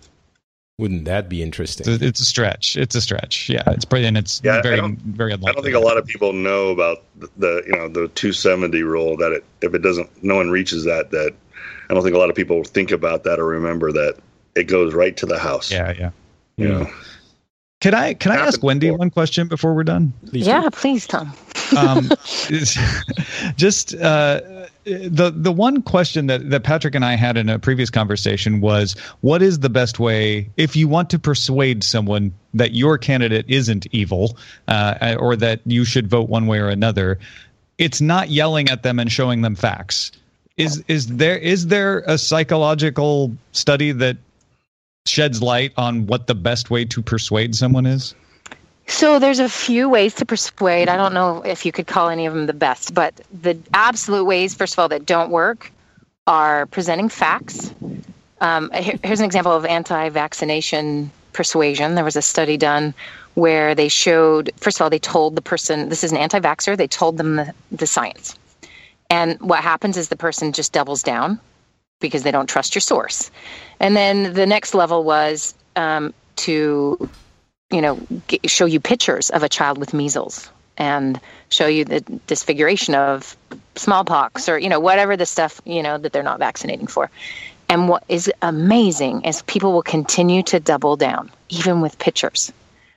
But you introduce that person to a child with measles, a human being, human contact, and that is the one way that can shift. So that's a really complicated way to do it, right? That'd be really complicated. But there are some other methods besides that one-on-one knowing someone. Social shaming. Not social shaming, not at all. It's relating to a human being. So when you know someone's story, you can't vilify them. And that's why when we're in our teams, we're wearing our jerseys and we all match and we all talk the same and we look the same and we feel the same, then we can villainize the other group, and that other group is bad and corrupt and they're all these other, they're the other. But when your neighbor is a Democrat and you're a Republican and you get along and your kids play and you have this other relationship, then there can be some fun banter between the two of you about politics, and maybe you don't talk about politics, but you can't fully demonize the other team when you know members of that team. The challenge is there's been a sorting in society and people move next to people they think the same with and go into their groups. So that exposure to someone from the other side doesn't mean you're going to fully change your mind and agree with them, but you are less extreme. Absolutely. You need to see a face and know a real person. So there's that. There's another one, which is really interesting, and that is and it's really hard to make, translate into real life, but to expose people to an even more extreme version of their beliefs.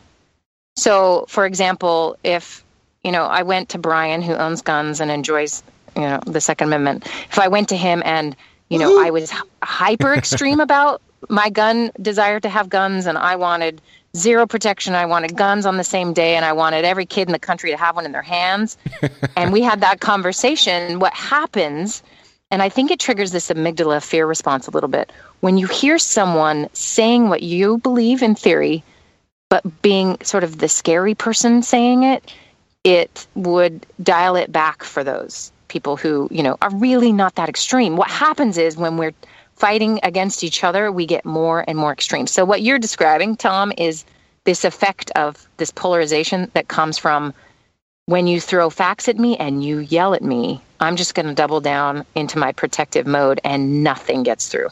So it's got to be broken through contact and conversation and personal relationships, and or this other theory is really interesting. They've done it with Israelis and Palestinians, and you will find that people will become less extreme by, maybe watching a video that glamorizes the real extreme version of their beliefs. So it doesn't get them to think unless they've had it tested by hearing the extreme version of it. I think in both cases, what it does is that it sort of derails the certainty machine where you are, you're just, what you know, and reality again doesn't matter. And I have to say, I got a little bit emotional when you were describing the first, the contact with people that are different.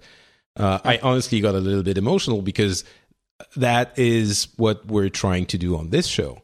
It's sort of my little brick in the building a better world on my tiny level. I'm trying to expose people to people that think a little bit differently and sort of just showing that they are actually people too. It's the case with our good friend Turkey from Saudi Arabia, because most people have never heard or spoken to someone from Saudi Arabia. It's the case with Brian, Republican. We have a lot of liberals here, but it was the case with Turkey. They won't feel much better anyway. So. After what?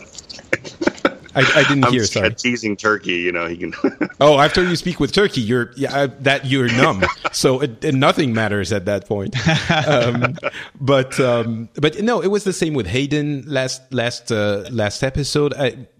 I don't pretend that we should completely change our beliefs, but a first step is already to just derail that certainty machine. It's about changing minds. It's about changing minds. That's what I see gets lost, is that people have the arguments and all this stuff, but you're not changing any minds. So I don't get it. I don't necessarily want. I never expect people to agree with me. I don't go into a room, oh, everyone's going to hear just like me. I never think that. I never think that people are going to agree with me, so. Yeah, but it's not about necessarily, I mean, I would love to be able to convince people with a magic wand and make everyone think like me. That would be a perfect world. Right. But that's not going to happen. The best we can achieve is to get people to at least have a conversation and listen to what the other person has to say before judging them. Judge them after, that's fine. But actually listen first.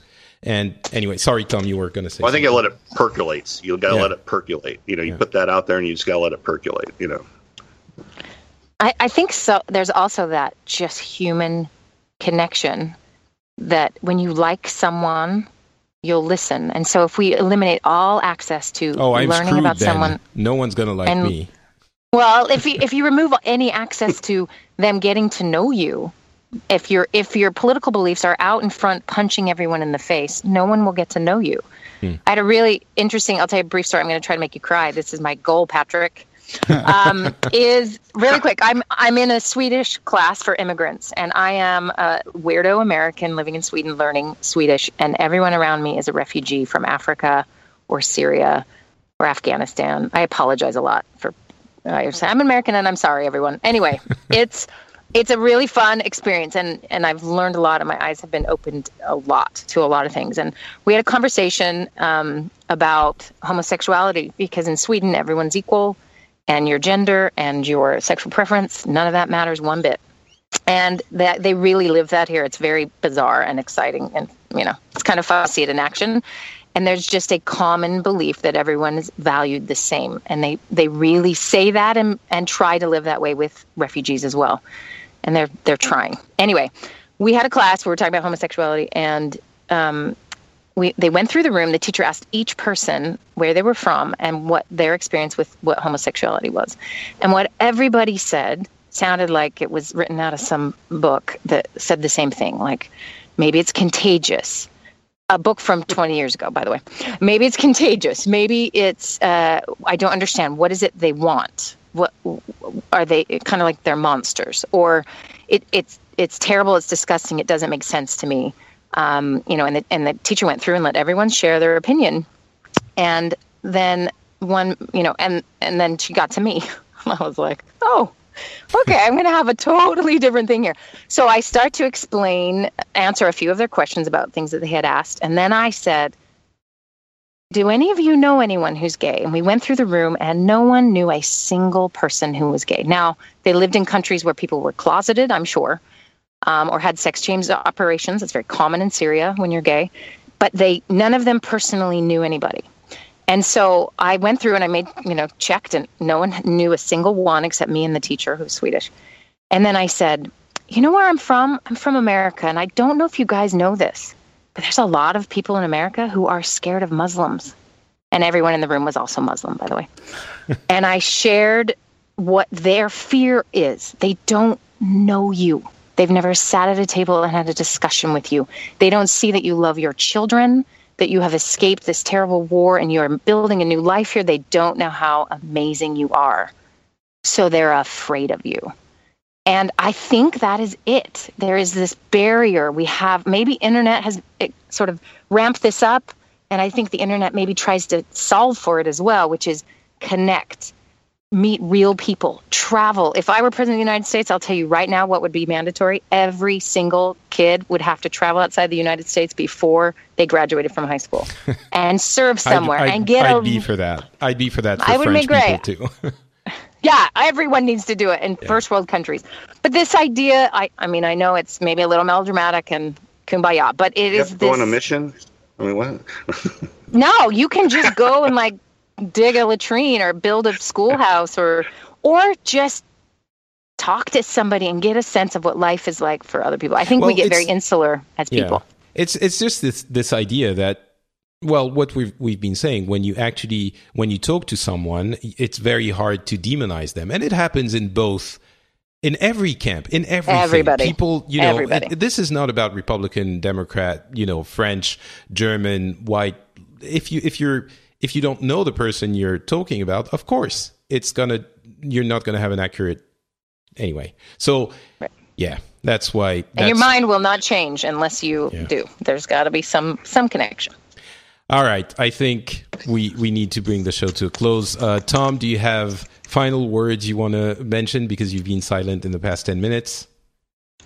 Well, I just have had nothing better to add than what's been being said, because I was very interested in those persuasion arguments, and I think that 100% getting to know people who are different than you is extremely important. It's one of the reasons that I have adored the Phileas Club for so long, is I think Patrick does an amazing job of doing that. And the Brexit episode was a great example of that most recently, but you do it over and over and over again, and it makes me a better person to be able to have that resource to expose myself to. So thank you. That's way too kind. But thank you. And I just want to point out, this is not just about the people that we think are intolerant. It is for everyone. Don't, go and say, oh, yeah, look at that person that I know that doesn't, that seems intolerant.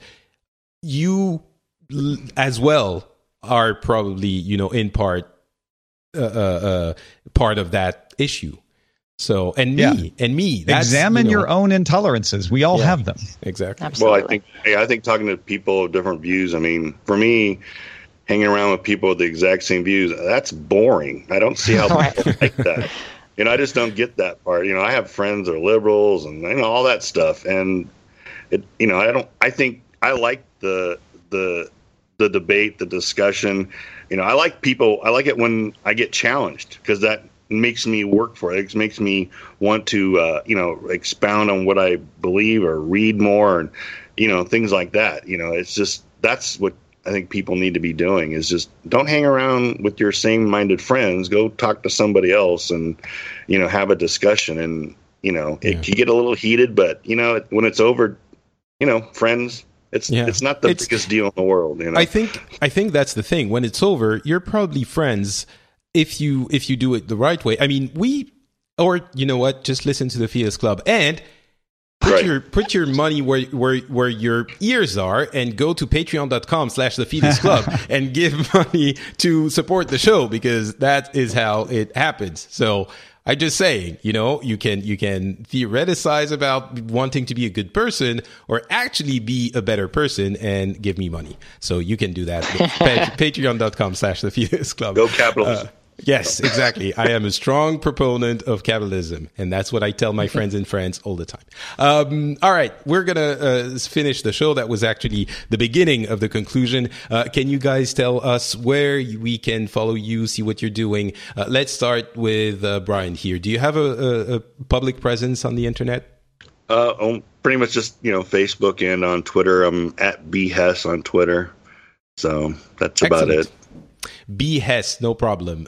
Wendy, what about you? Yes, I have a blog that I'm really bad at updating at therapythursdays.com. And then you could follow me on Instagram at Wendy Dunford. Perfect. And Tom? I am the host of Daily Tech News Show at dailytechnewsshow.com. And Patrick will be on there today, as he is every Tuesday, talking about tech topics.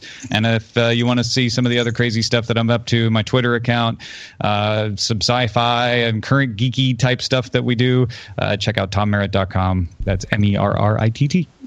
Excellent. Thank you very much. So that was really long. We didn't get to talk about anything else, but I think it was definitely worth it. We'll be back in about a month with another episode.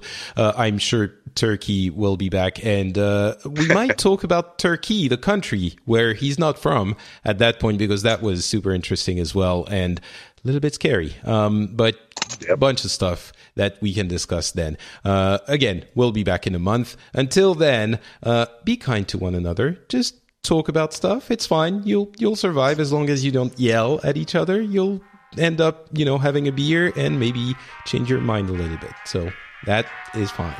Thanks everyone for listening. We'll talk to you next time.